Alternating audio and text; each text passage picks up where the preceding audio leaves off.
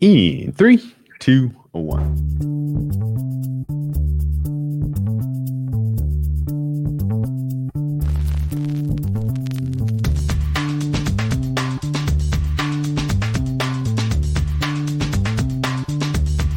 Welcome to the acclaimed podcast, The Deep Dive, featuring your esteemed hosts, Andy Monitor and Drew Dinzik, powered by BetSperts. Welcome to The Deep Dive. I forgot to change the banner because I was asleep at the wheel. It's been one of those days. Thank you, Andy. All right, man. We're a week away from the draft. It's come so quickly, it feels like. And this is our third of podcast? five. We're doing it all next week too. We'll do it next week too. Yeah. It's fun. Yeah. Third draft focused podcast, but here we are, an NFL podcast to our bones. And so the NFL draft, of course, is becoming more of a spectacular betting event, thanks in large part to our friends out in the desert at Circa. And in light of the fact that 1 week ago, I was bellyaching that there just were not enough options and no one would take a fair bet across the prop marketplace. And I want to say it was within 24, 48 hours, we see a tweet come across from the Circa account. Hey, here's 100 props and $1,000 limit. Have at it. And it was a breath of fresh air to really see someone take the initiative and, kind of really set some momentum into the marketplace, because since then we've really seen it explode across the industry. There's a lot of content now about it as well, on top of just, we're seeing more prices, more options, fun things to bet on. The yes-no props that Circa came out with recently were also a ton of fun in terms of what teams are going to bet on offense, defense, or positional groups, yes, no. And so with all of that, we've invited on, we talked to our friend Matt Metcalf over there and said, hey, you want to come on? We want to ask you about this process. And he pointed us in the direction of Mr. Dylan Sullivan. He said, this has been the brainchild of one of our new risk managers, Dylan Sullivan. You should have him on, give him the once over, give him the credit he's due, and ask him some questions about the process. So with that, without further ado, for the first time ever, welcome to the Deep Dive, Mr. Dylan Sullivan. Yeah, thanks a lot. Thanks for having me on. Great intro. We haven't had a lot of people from the other side. That's for sure. I'm actually wondering, is this our first ever?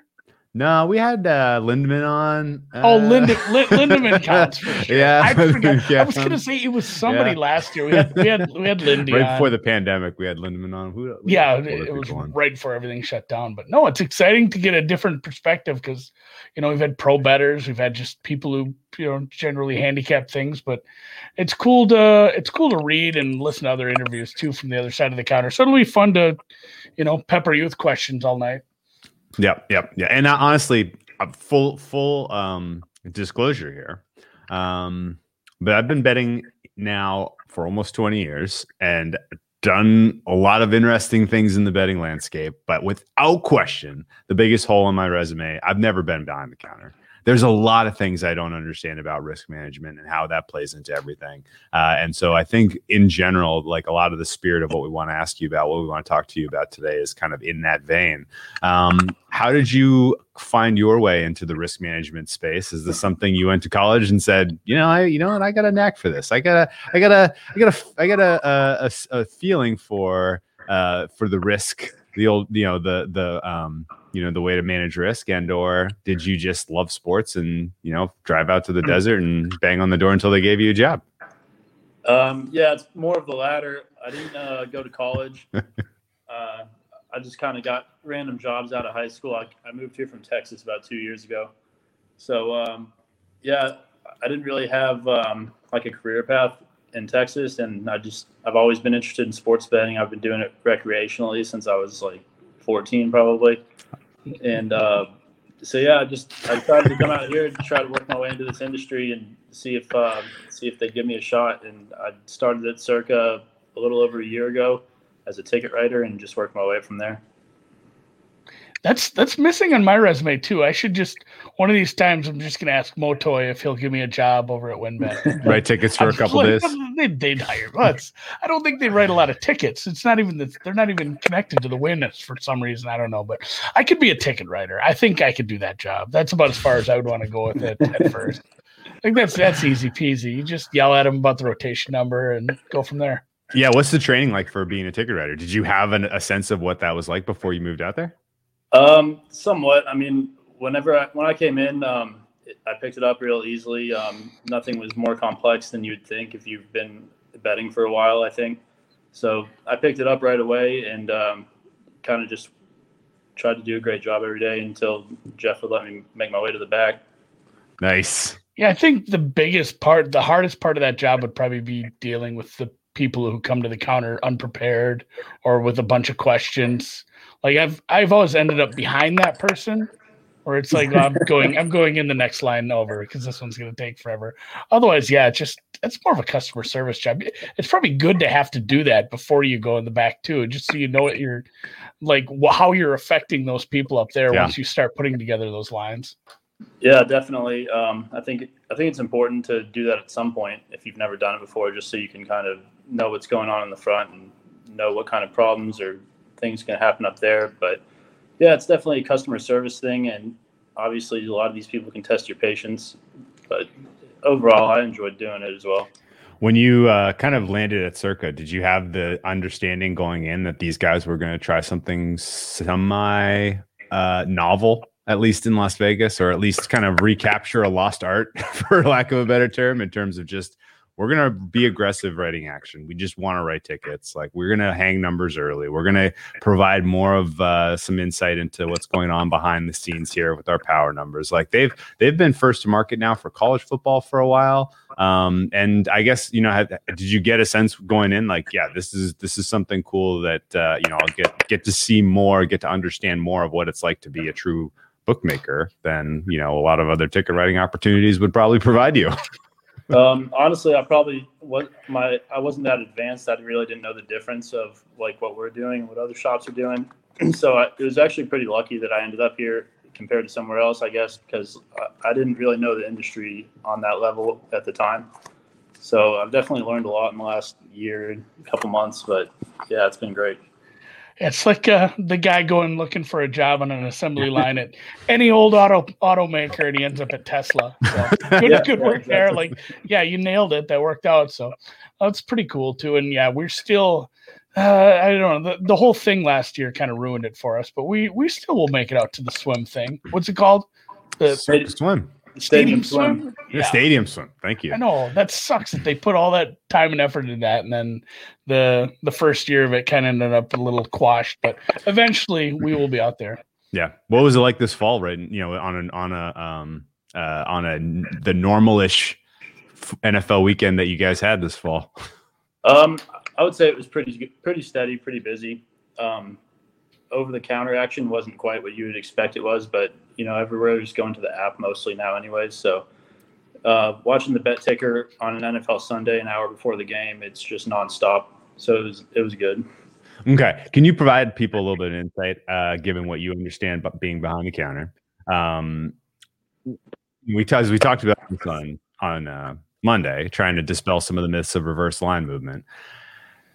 It's fair to say that really the entire point of price discovery and putting your lineup early and taking big bets early is getting to the point where you have the correct line come Sunday morning when all that action really starts flying. That's effectively the name of the game, right?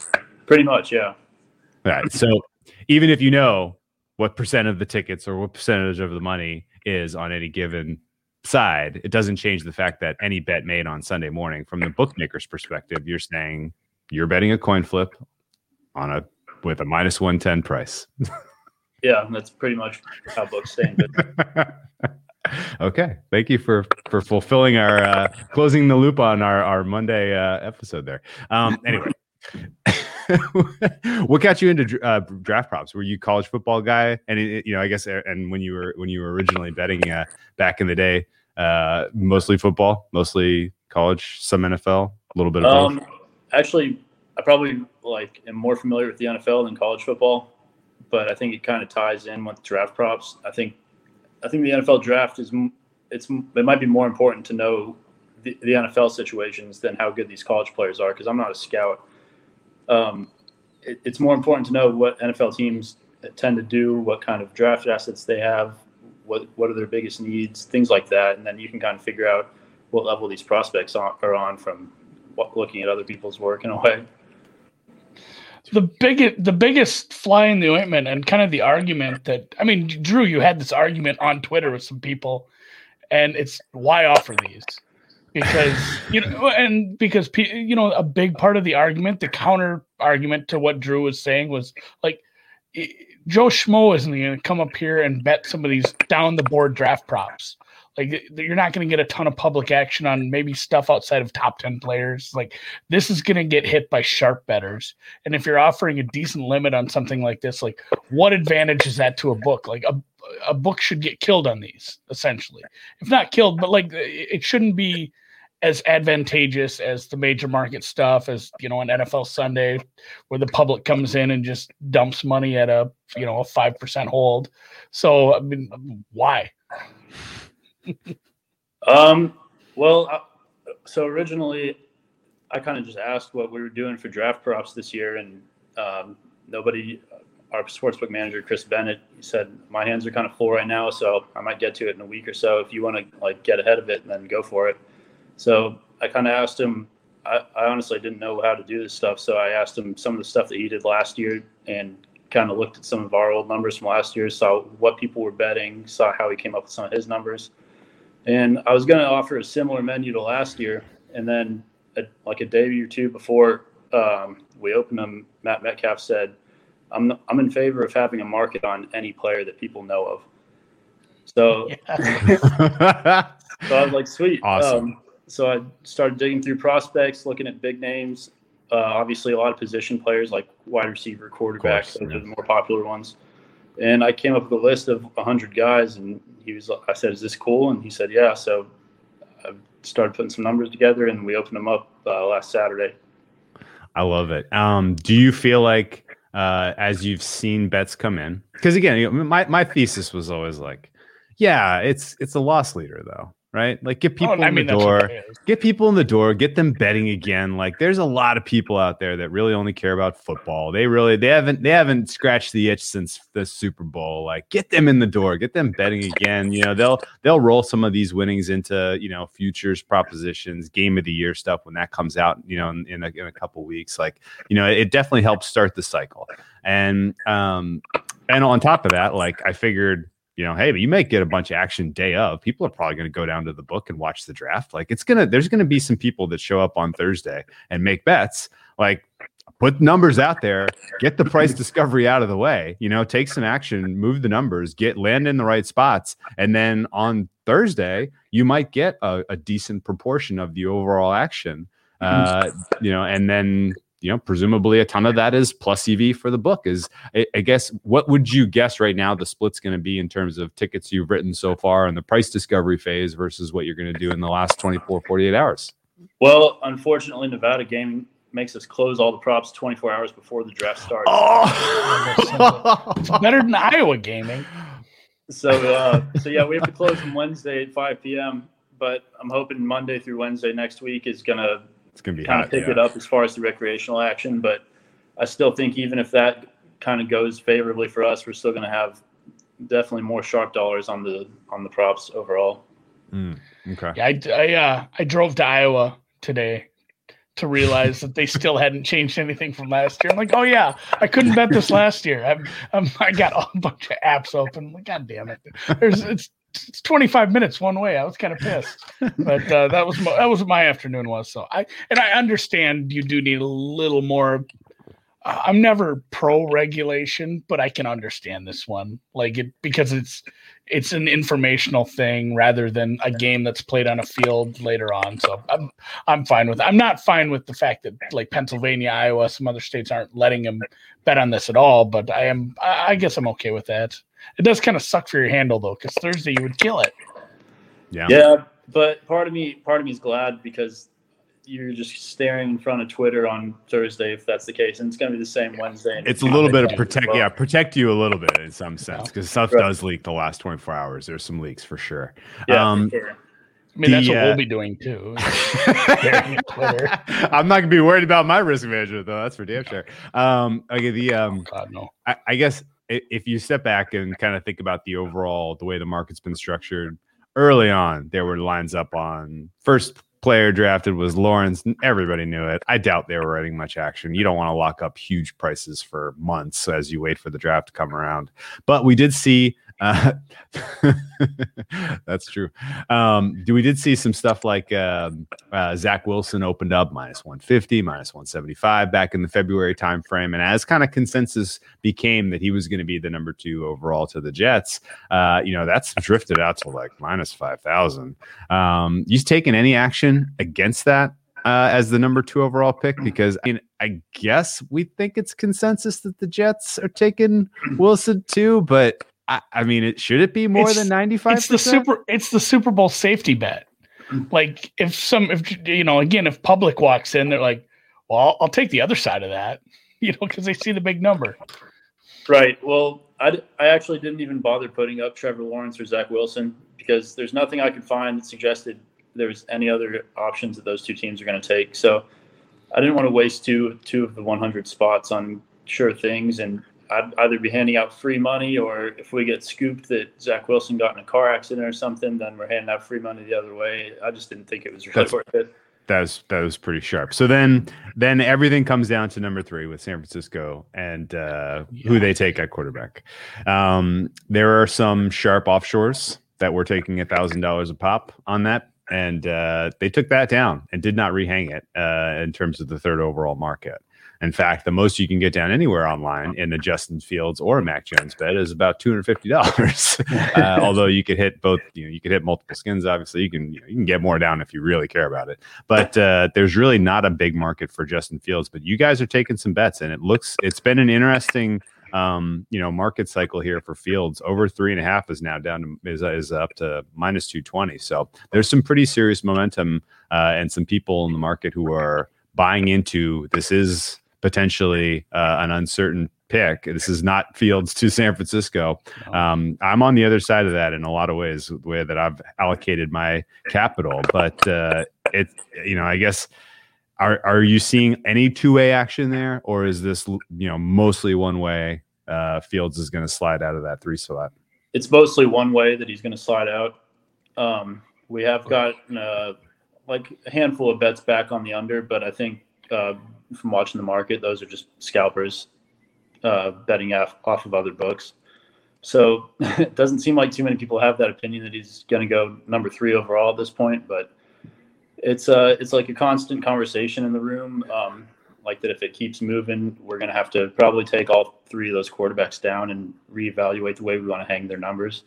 Yeah. But, any echoes from just the fact that there were times you could get a bigger number on Fields to go through it overall, and that there might be some people playing an arbitrage here? Well, I didn't look at any other shops when I made my numbers. Sure. But I did look before I actually opened them, just because I wanted to be aware of possible scalps and what kind of action to expect based on the current market. So I knew we were going to get some Fields bets right away, just because I think market was like -140, -160 for him to go 3rd overall. And we hung like a +160, I think. So I anticipated a little bit. I didn't think we'd get quite as much as we got. But on the other hand, we're not getting any under bets on Lance or Jones really at this point. So I don't think anyone really knows, and no one wants to just throw darts right now. They're kind of just sticking around waiting to see if any news breaks out. What you said there too about taking those markets down, reevaluating how you want to hang them, that was a question I really wanted to get to. And maybe it's a little more useful if we talk about some of the guys who are down the board, day 2, day 3 guys, some of your 100 that are, obviously not going on day 1. And that gets even trickier too, because there can be so many trades and so much can go on. But, NFL side, you have to move an NFL side. You index it, finally, you're going to have to move it a half point. Like it's getting bumped. You're moving in a half point because that's how it works. With this, it's not it's not the same way. Like, well, if this lineman keeps moving to the over, we can't just move him like a half spot or up one spot. Like that next team has no interest in a lineman or, something along those lines. Is that kind of what you're talking about with those quarterbacks? Like the 3.5 numbers might have to just go out the window and all of a sudden we open it up at a 5.5 minus 50 or something. Right. I think if I get to the point that we have to close them and reopen them in a different form, I would do it in a form of a matchup with each other instead of an over-under. Ooh, what about one market that is a trifecta, basically correct order of these three? I've thought about that as well. You can hang 6. You got 6 options.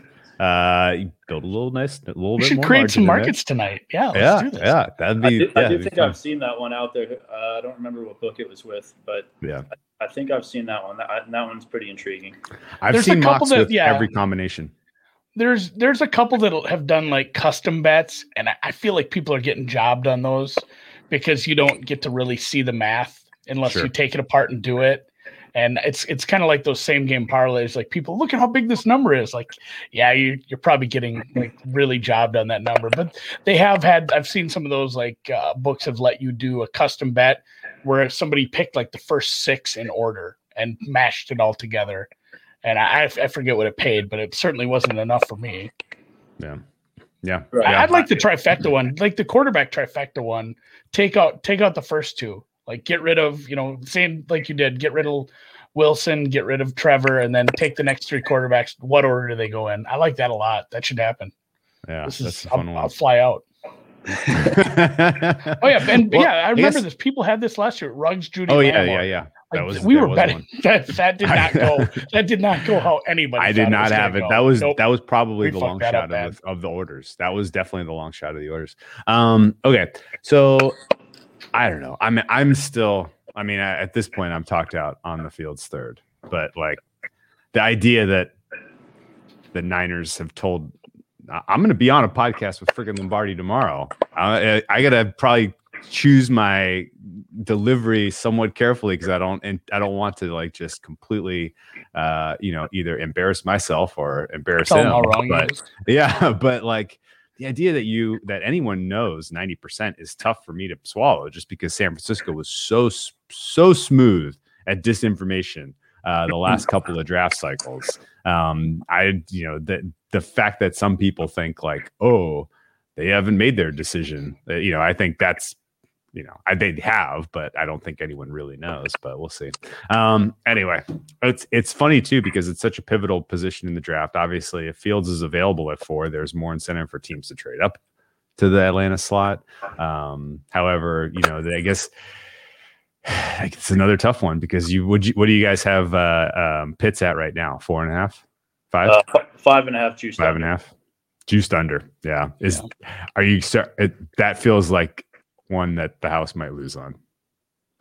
We're actually pretty split on that one. I think that's really that's one of the props that we're getting 2-way on that we're actually earning too.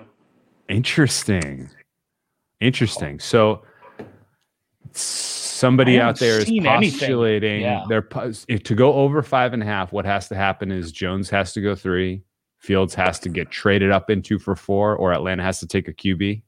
I think the most likely scenario for him to slip past 5 is someone trading up for a quarterback at 4. Yeah, and Cincinnati probably taking the tackle at 5. Yeah, tackle or chase, I guess, that gives Pitts to the Dolphins, which would be wild. That would hurt me. I gotta say, I have a lot of Pitts. I don't like anything about that. We're talking. I need to prepare myself for a bad draft. I think after last year, almost every single freaking thing broke my way. It's regression. This could be a regression season for me with the draft.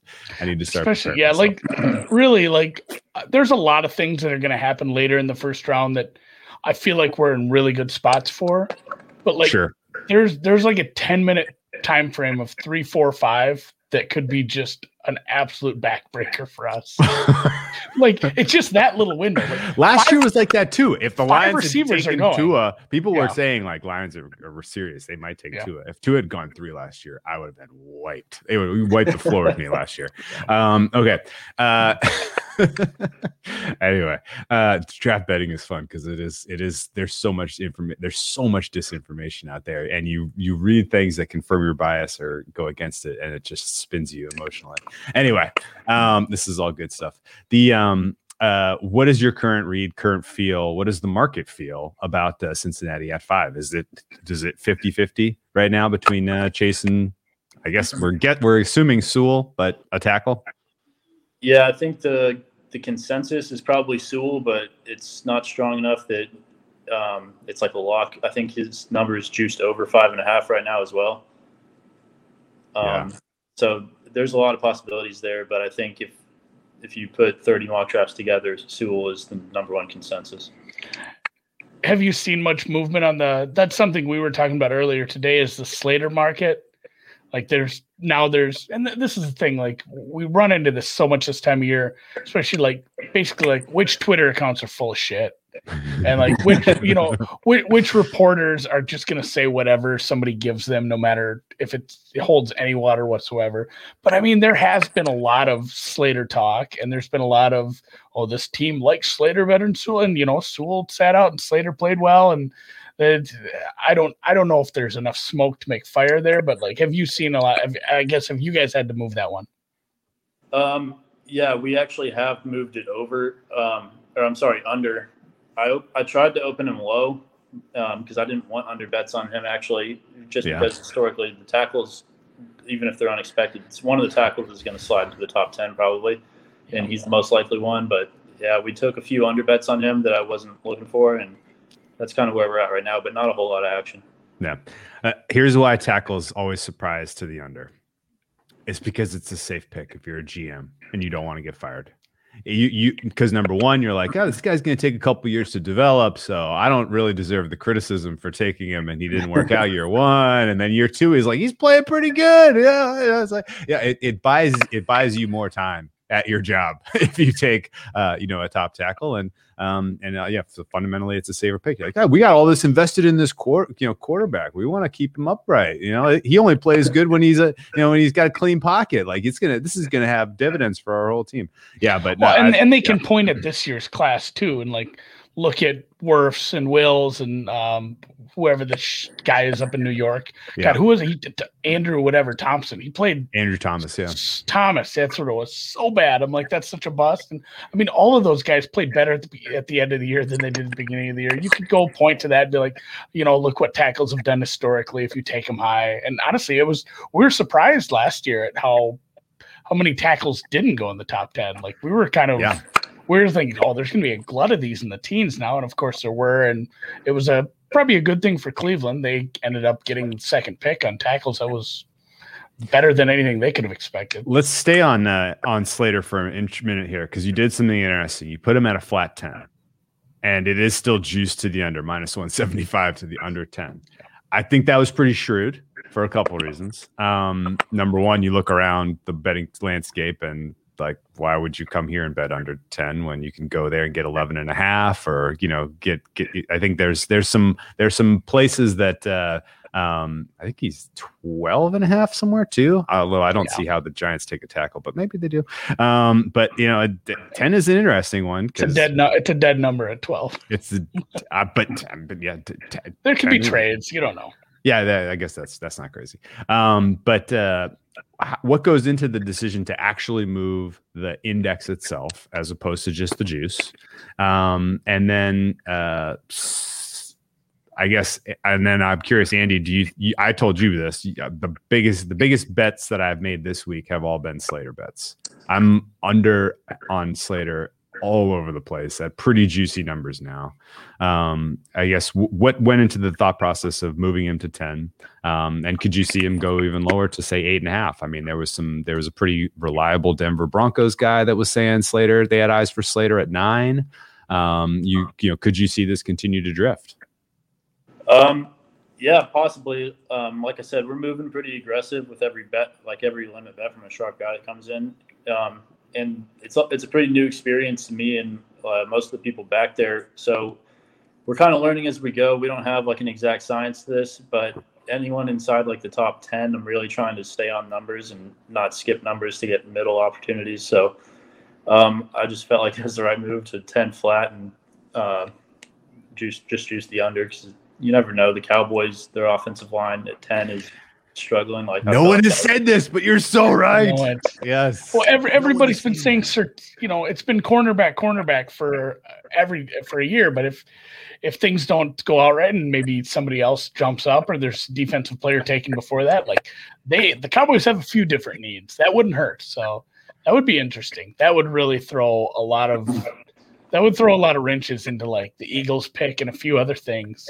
That would be super. I kind of want that to happen now. I mean, it would work out for me.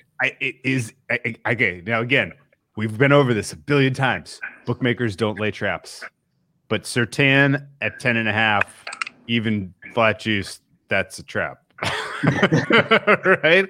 Like, honestly, if you look at like any of the kind of the draft aggregating sites, because there's a shitload of them now that aggregate all these mock drafts, and you look at them and you're like, what's consensus across the expert landscape, right? And it's like 99% Lawrence 1, 95% Wilson 2, and then it's 30% or 40% for everything, and then you get to 10, and it's like, 80% have Surtain going 10 to the Cowboys, and it's like, has Jerry Jones been on TV like baiting his chest saying that Surtain is the next great cornerback? Like how in the world are we connecting these dots here? Is because presumably they could have eyes for Horn at cornerback. They could have eyes for a different position. They might want a pass rusher. Who the hell knows? Cornerbacks do not make an immediate impact in the NFL. We know this now. Everyone knows this. Jerry Jones knows this. He's drafted a couple of cornerbacks early in drafts, and that didn't make an impact in their first and second years. He let Claiborne go. He let Byron Jones go via free agency. He's been through to this rodeo. He may choose pass rusher. I guess, have you seen one-way action and not move the number on Surtain under 10.5? Well, first of all, I don't know how to set a trap. I'm not that smart. I'm kind of hanging things. We're gonna have to clip this part to convince people. But I mean, I think I hung 10.5, and the Cowboys are a popular mock draft spot for him. But I don't want to get stuck on something like that. So I mean, if you think the Cowboys are going to take him, it's a coin flip. And if you don't think the Cowboys are going to take him, maybe the Panthers at 8. I've seen that in a couple mock drafts, or maybe the Broncos. I don't know, but I just think there's a lot of variance that these mock drafts get comfortable with something like that makes sense to them, and they get lazy and they just want to move on to the next one and do something crazy. I think that's what I said. And a lot of things happen in the 6, 7, 8, 9 spots. If anything weird happens there, you can see Surtain. Cowboys could trade out. Yeah, somebody might go up to that spot for a quarterback. Why not? I really think he might end up being an Eagle, just because I would love. That seems like the one that everybody bet. Like, we're betting. It's going to the Cowboys. Like everybody on Twitter has this bet already. I'm like, I'd kind of like to see that one blow up a little. I wouldn't be crying about that one. Yeah, I would. No, I'm fine with that. I have some horn top corners, so I'd like that as well. I have some horn top defender. That would be. It was like 8 or 10 to 1 on that. So that was pretty nice. He's going.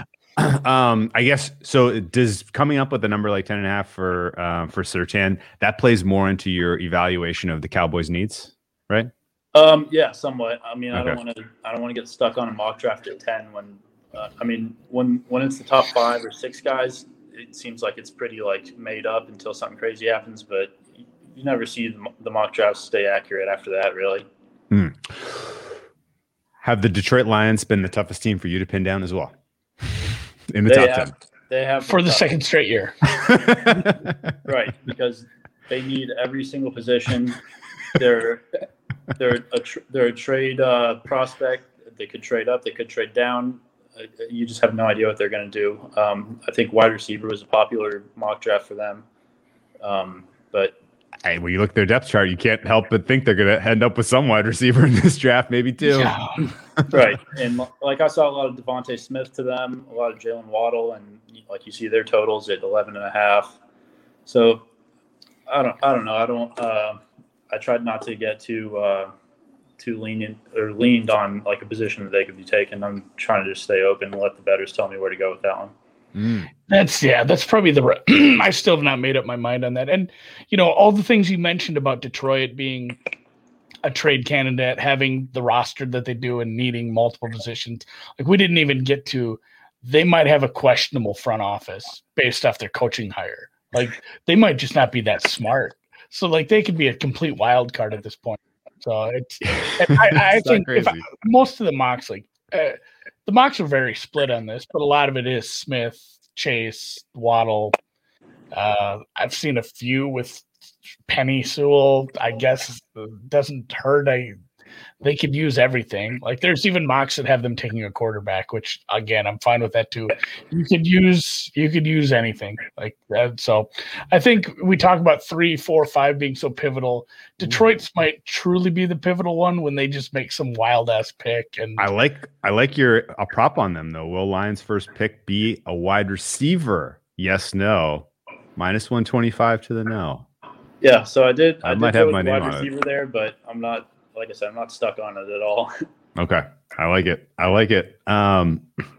Is there a pick or a prop that's aimed at the top 10 that you were expecting to see lots of action on and it's just been kind of ignored or kind of overlooked? One of the guys that I've kind of seen all over is Micah Parsons, the linebacker. Mm-hmm. I've seen him go as high as 7 or 8 to I think the Panthers or Broncos are pretty popular destinations for him. And then I see him slide all the way to 20, 18. So yeah, I hung him, I think 11.5. I think we got an overbet and it hasn't got a whole lot of action since then. I thought that would be a pretty opinionated one. Interesting. It kind of has been just in the Twitter sphere. Like there's been plenty of talking heads talking about him falling. I would have thought you would taken more over bets on that, especially at that number. We've seen that one bumper and just the scuttlebutt. We're not quite to that point. We're finally at like the week before. This is when you get the reports like, oh, this is kind of a character guy. Like I'm hearing that from inside this war room. He might have some maturity issues, or like the surprise injury like 5 days before too, or somebody has epilepsy. Christ's sakes, like it's just like there's always something like that they throw at us a week out. Like, what are we doing? Nobody knew about this before. Yeah, right. Yeah, hopefully he's fine. Yeah, I saw Rappaport come across my Twitter timeline today saying Justin Fields has epilepsy, and I was like, shit. I had to pull all the quarterbacks until I figured out if this was like news or if I'm just now seeing it. But if it came from Rappaport, it's FUD. It's FUD. That's my opinion personally. Yeah, and not just because it's about Fields. Okay. Have you moved so you're actively moving the market then based on your own kind of curating of news and information? Somewhat. I'm trying not to move too many things around, but like for example, Terrace Chase what's his name? Terrace Marshall. The second wide receiver. Yeah. Yep. The wide receiver from LSU, Marshall. Yeah. Now they say he has medical issues, so he was a popular overbet today. He was a popular underbet a couple days ago, so that's another one that we've got pretty decent two-way. We have a decent chance to get middled there, or you could soar to the third round. You never know. Yeah. Interesting. So you're saying like, if the news was important enough, you'd move on air. Or you'd move on the news. Rather, you wouldn't have to take a bet if news was big enough on an injury, or would you still just put it back up and let the market decide? Kind of both. If it's something major like a Laramie Tunsil situation, maybe I think I would just pull it, and I don't even know if I'd put it back up. But that's probably the right move. Just close it. Yep. We're done with him. Yeah, we're done. We'll see how it goes. That's interesting. But like for example, Marshall today, obviously the bettors are usually going to get the news before we do. So I see 2 guys bet him over after he'd been a popular under thing, and you instantly know something just broke or someone gave it out as a play or something. So sure enough, I checked Twitter and he has medical issues, and so I inched him up a little bit more. But and then Devontae Smith today, he was a popular one because he weighed in at 166 pounds. 66 pounds. So I moved him up on air and still got an overbet, so I felt good about that. Nice. That's interesting. This is fascinating. Yeah, I mean, it would have to be like if there was big news like that, and there's always stuff that comes out, like you know what you're going to take. That is interesting though, that you can like what's going to go in your Twitter search bar based on the last 3 bets you took. Like, Yeah, I just got like 3 limit bets on one guy on the same side. I need to quick do a Google News on this guy. Do you wait for 2, or do you after every limit bet that comes through, or you kind of just keeping it on thing? I don't really check Twitter on every bet like that, but Sure. if I do get 2 or 3 bets on the same guy, then I'm going to try to find out why they're doing it or where this news is coming from. Because it's all definitely correlated when the market's been open for 3 or 4 days and 2 guys bet it within 5 minutes. Do you ever do any butterfly effect stuff on something like on the Marshall news? Because if you're getting 2 limit bets that Marshall might slide, presumably Bateman may go up. Right? Like there may be a priority now on whoever that 4th wide receiver is. You're starting to crystallize Bateman might be number 4, right? Like potentially that one might be. Do you ever do a butterfly effect or balancing like that across positional players? I did with Bateman today, actually. I moved him small, maybe 1 spot. And then same with the quarterback situation. When we got all these Fields bets, I started juicing the other guys under a little bit. So things that I know are very correlated like that, I'll try to like kind of take a shot and make the right move on air, but those are 2 pretty specific situations. I can't really think of another one that I would do that on right now. That gets tricky. That's almost like delving into the world of managing a future book. And I can't remember who I heard on a podcast talking about it. It might have been like maybe just somebody was talking, or an interview with like Jeff Davis or somebody was talking about future books and like what a pain in the ass that is compared to just like a 2-way market when you, especially training somebody else to figure that out, because like what Drew said there's things, if you move something, you almost have to move something else in a book like that, unless you're just going to be an asshole and increase the hold, which obviously you guys are pretty famous for going the other direction with that. But yeah, I mean, we've seen that in a lot of preseason NFL markets where some offshores that we won't name, like their hold just goes one direction on MVPs. I can't remember, 2 guys got bet to beat the band in MVP and nobody else changed. Like, well, your hold just went up like 10%. Like, this sucks. I'm betting this now, but it is interesting because you can't do that on everything. But I suppose when you do have some correlated things, like there's going to be 4 receivers, probably 5 in the first round. If somebody falls, somebody's got to backfill there. Otherwise, things get real weird. I like it. Yeah. Yeah, we're actually really big on raising our hold from another guy as soon as we lower a guy, because, I mean, Metcalf has kind of taught me that it's the only way to get off liability is to take a bet on another guy. So if I take a bet on one guy, you raise the next guy and try to get extra action. And that's what the hold does, is kind of gets you your earn off of that. I like it. You see all the shops in town, like you guys said, golf is a big one. Oh, all the favorites will get tanked down on Monday morning, and then no one else gets raised by Wednesday. So it's like, who's going to bet at this place after that? Yeah, I mean, they go from a 30% to like a 45% over the course of a week in a golf tournament. It's like, well, shit, that's like you have to be early, and then if you're early, you don't have as much information. It kind of takes the starch out of it. And right. Golf's a really good example for that, because that's so tough. There's guys that just get hammered on Monday, and you see them move. Even at some of the offshores I respect, there's some movement you don't see the other direction sometimes. Yeah. Okay, so there are a couple of interesting specific props that we'll give you. You've given us all this free time. We'll give you some free alpha at the end of this, of a couple that are going to go one way or the other. But a key question I guess I have for you. Let's say, there are a couple of mock drafters across the space that have more connections, more insight, better information, period. Right. And bettors will take action depending on who they slot where. Right. Daniel Jeremiah is good, is probably a guy that comes to mind from his mock drafts last couple of years. I've seen that get posted and numbers will start moving. Similarly, Pete Schrager, when he's his mock drafts early are kind of blah, but then they get good, like right at the end. Do you have a sense of when those guys are going to release their information? Are you got Google alert, like, hey, this article just got posted. Let's see how this is different, because you want to be able to anticipate information or anticipate action, or anything that any mock drafter has to say is just, we get to write more bets. Let's go. Yeah, I try not to listen to anyone in particular until there's some sort of consensus. So yeah, I mean, I've looked at every mock draft in the world probably in the last 2 weeks. So every morning I'll check Google and see who came up with the mock draft today. But it's not like high on my priority list. So if I see a guy get bet under, then I go look at a mock draft that came out today from one of those popular guys, and sure enough, all of a sudden Travis Etienne, whatever his name is in the first round. I'm like, oh, okay, that's probably why these guys are betting him under. I like it. Have you got some sort of consensus or like get a feel for what the sharper players are using as sort of their weather vane this season? I saw a lot of, how many times was the Athletic big board passed around today, Andy?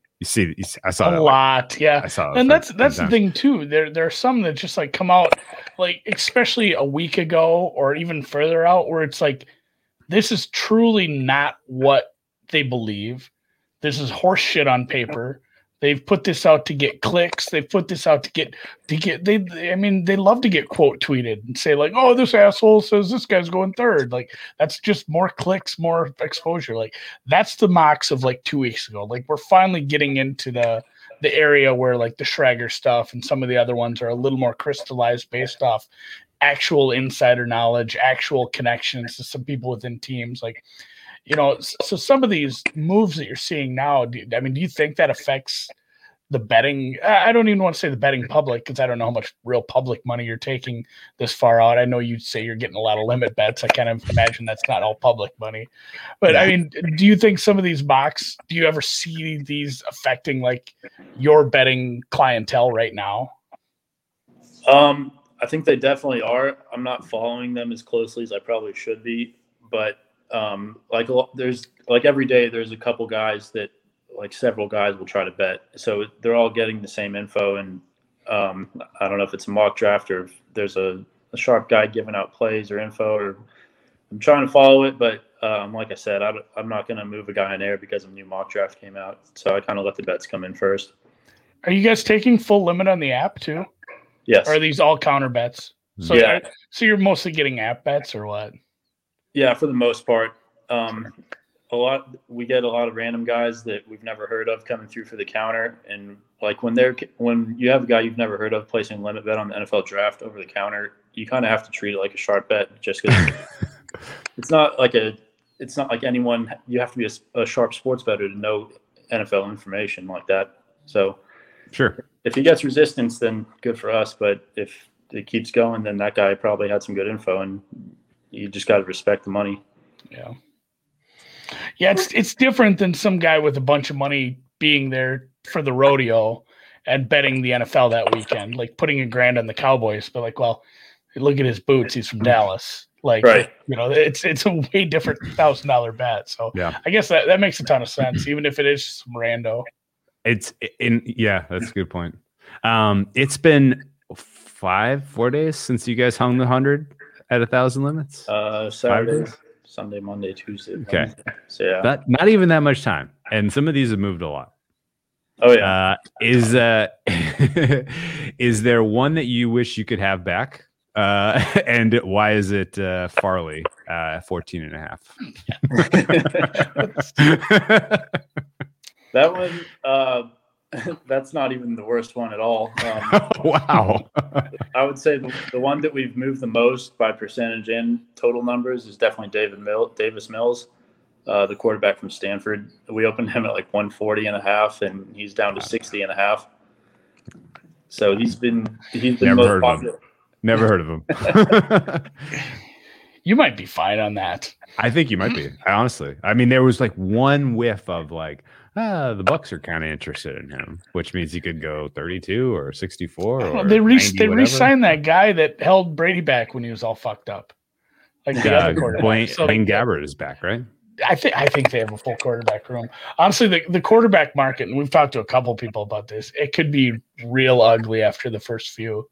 Like maybe a real barren day 2. So that'd be good for you.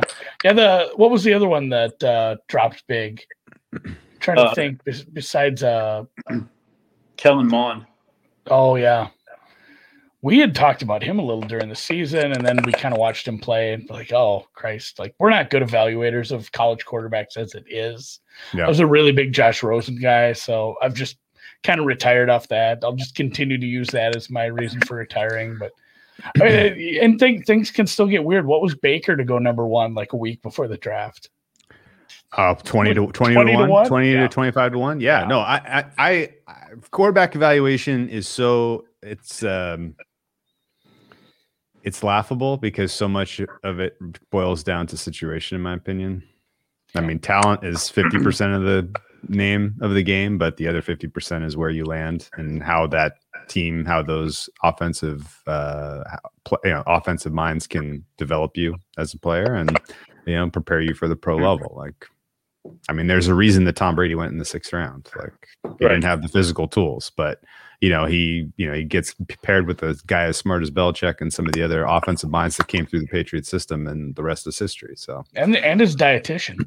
Yeah, right. Well, Alex Guerrero is a very, very capable guy, I guess we'll say. Okay, so so the only one you wish you could add, or the one you wish you could add back the most, would be Mills, you think? He's the most one-sided and that's moved the most and has the most money on one side. But Kellen Mond is in the same area. I don't necessarily regret opening him that high. I mean, I probably could have opened him a little lower, but I think the range that they're bet down to right now, I would much rather have the under money than the over money. Mm-hmm.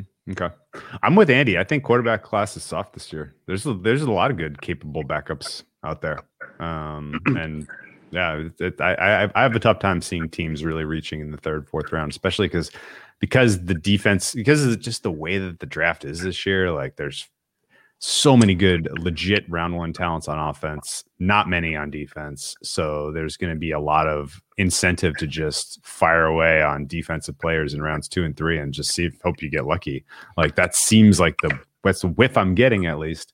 And I mean, just the fact that the over under on offensive players is up to 18.5 is, I think, indicative of that. Okay.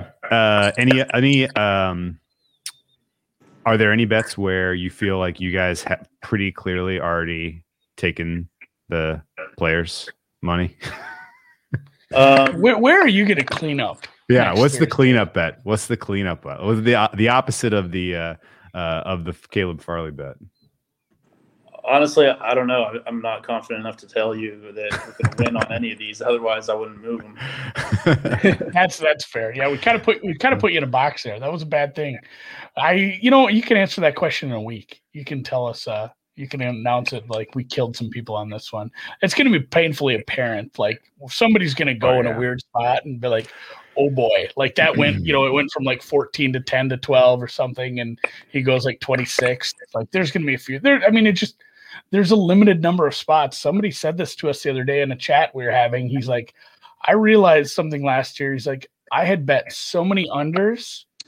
It's like, Christ, they can't all go top 15. This is just, there's, I bet too many players. Like, literally there's a finite amount of spots. So I wonder too, you could probably shade things a little that way, especially in the 1st round. Yeah. I'm going to make a bold prediction that you are going to clean up on unders in general. Any player that you are tilted to the under, I think, is a good bet for the house in general, because as Andy mentioned, I think people have a tendency to zero in on a player. They're like, this guy's going to be a great pro. I know it. I've heard people are buzzing about him. He's going to get picked earlier than people realize. But there's only so many slots, and every weird pick you get, like what you're cheering for, especially if you are overweight on some unders. Yeah, like every time somebody does like a 3rd round kicker. Or anything Mayock takes Cleveland Farrell 4th overall. Right. Not only is it like good, it's correlated good for every single under you have from there on out. Like, oh man, somebody just reached like 2 or 3 people. Like, somebody just took a punter. Everything's coming up, Dylan. And you know what else? This year there is less clear stratification than any other year we've ever been doing this, because there has been less consensus building through the process of Indy Combine. Yeah. And there are, for sure, although I can tell you this, and I'm sorry to bust this bubble for you, Seattle doesn't have a first round pick, so you lost one of your potential just totally insane wild card first rounders. Sorry. But in general, there's going to be the Seattle type stuff that happens where a guy no one's ever heard of goes in the first round, and every one of those that you get is going to be pretty advantageous, I think, for the house, which is pretty fun. So, okay. Yeah, I totally agree. As things stand, we'll wrap up here. Thank you for your time. But as things stand today, what is a realistic sort of best outcome for you guys in just sort of the top 6? As it stands right now, I think we definitely want Fields to go 3. We're with that. I think it would be good for us if someone trades up for a quarterback and kind of gets some dominoes falling and some weird things happening, because there's so much consensus on like the Sewell, Pitts, Chase guys that we're going to have a liability on all those guys to go where they're expected to go. Sure. So I think just anything weird happening after 4 or 5 would be good for us. And then, like you said, a quarterback at 4 would crush one of the 3 unders that you're going to be exposed on 4, 5, 6. So you automatically win one. And you probably have some overexposure on Mac at 9. That's a big. Although I got to tell you, man, that caught my attention right away, because I got to tell you, Mac over 9 is plus 230.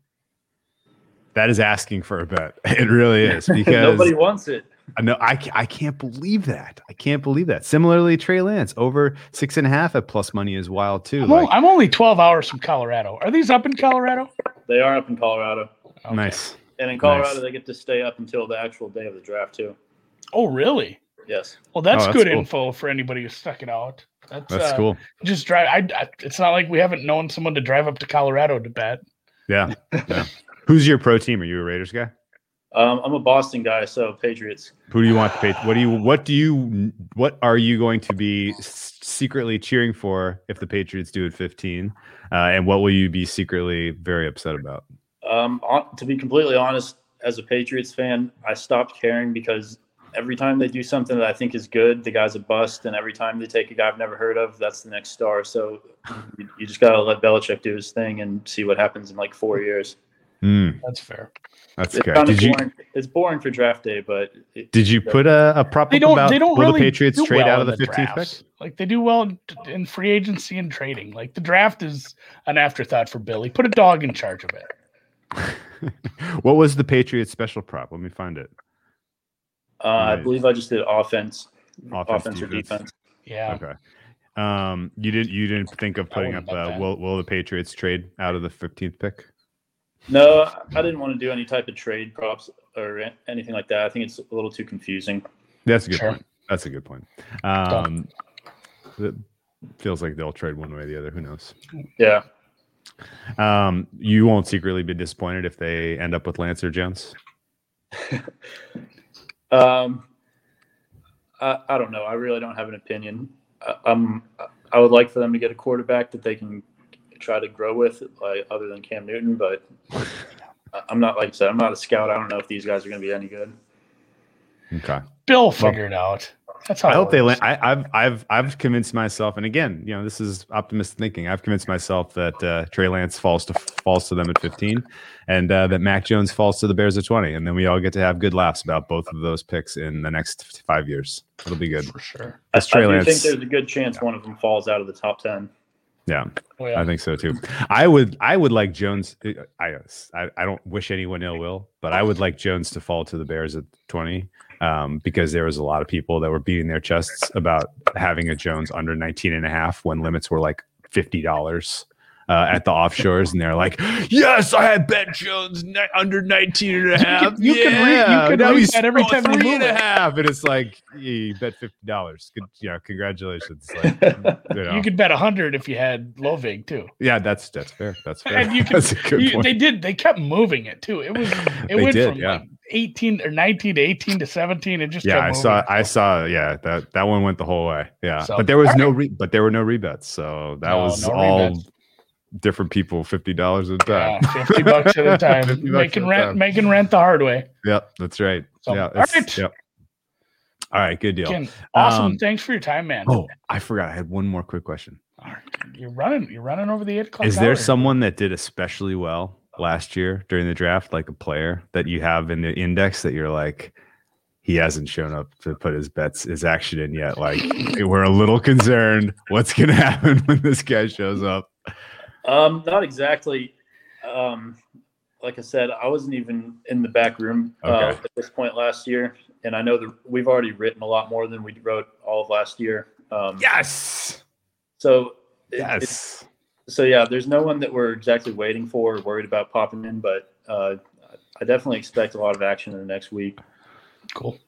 I love it, man. All right. Well, best of luck. Thanks for your time. It was great to get to meet you and hear a little bit about the process. I learned some stuff today. Yeah. I'll drop you a note and see how things went for the book. And again, congratulations and thanks to Circa for really making all this happen, because I have no idea if we were actually ever going to see more than just, the standard 8 props, low limits, if somebody hadn't waded into the water and really kind of accelerated the process. So appreciate you guys doing this. For sure. Hopefully it kind of changes the market going forward. Oh, I love it. This should be an event like the Super Bowl props. Why not? I don't understand. Well, next year the draft is going to be in Vegas, so I think everyone's going to have a lot of pressure to boost. Okay, so you guys have gotten very valuable experience then, because next year it is going to be an event, and it'll be a little more open. Yeah, and we'll be there. Hopefully the Palms might even open their restaurants. we'll be there. We'll be there, and I'll use one of my Circa vouchers and buy you a drink. That'll be fun. Awesome. Sounds good. Right. Thanks for having me on. Take care, man. Yeah, take care, guys.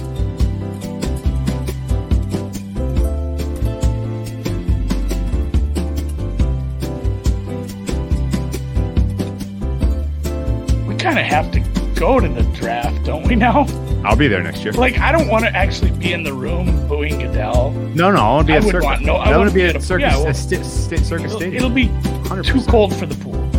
I'm definitely going in. I want to be at Circa Stadium. Although there's been many March Madness where I've been Stadium swim. Yeah. Diet starts today.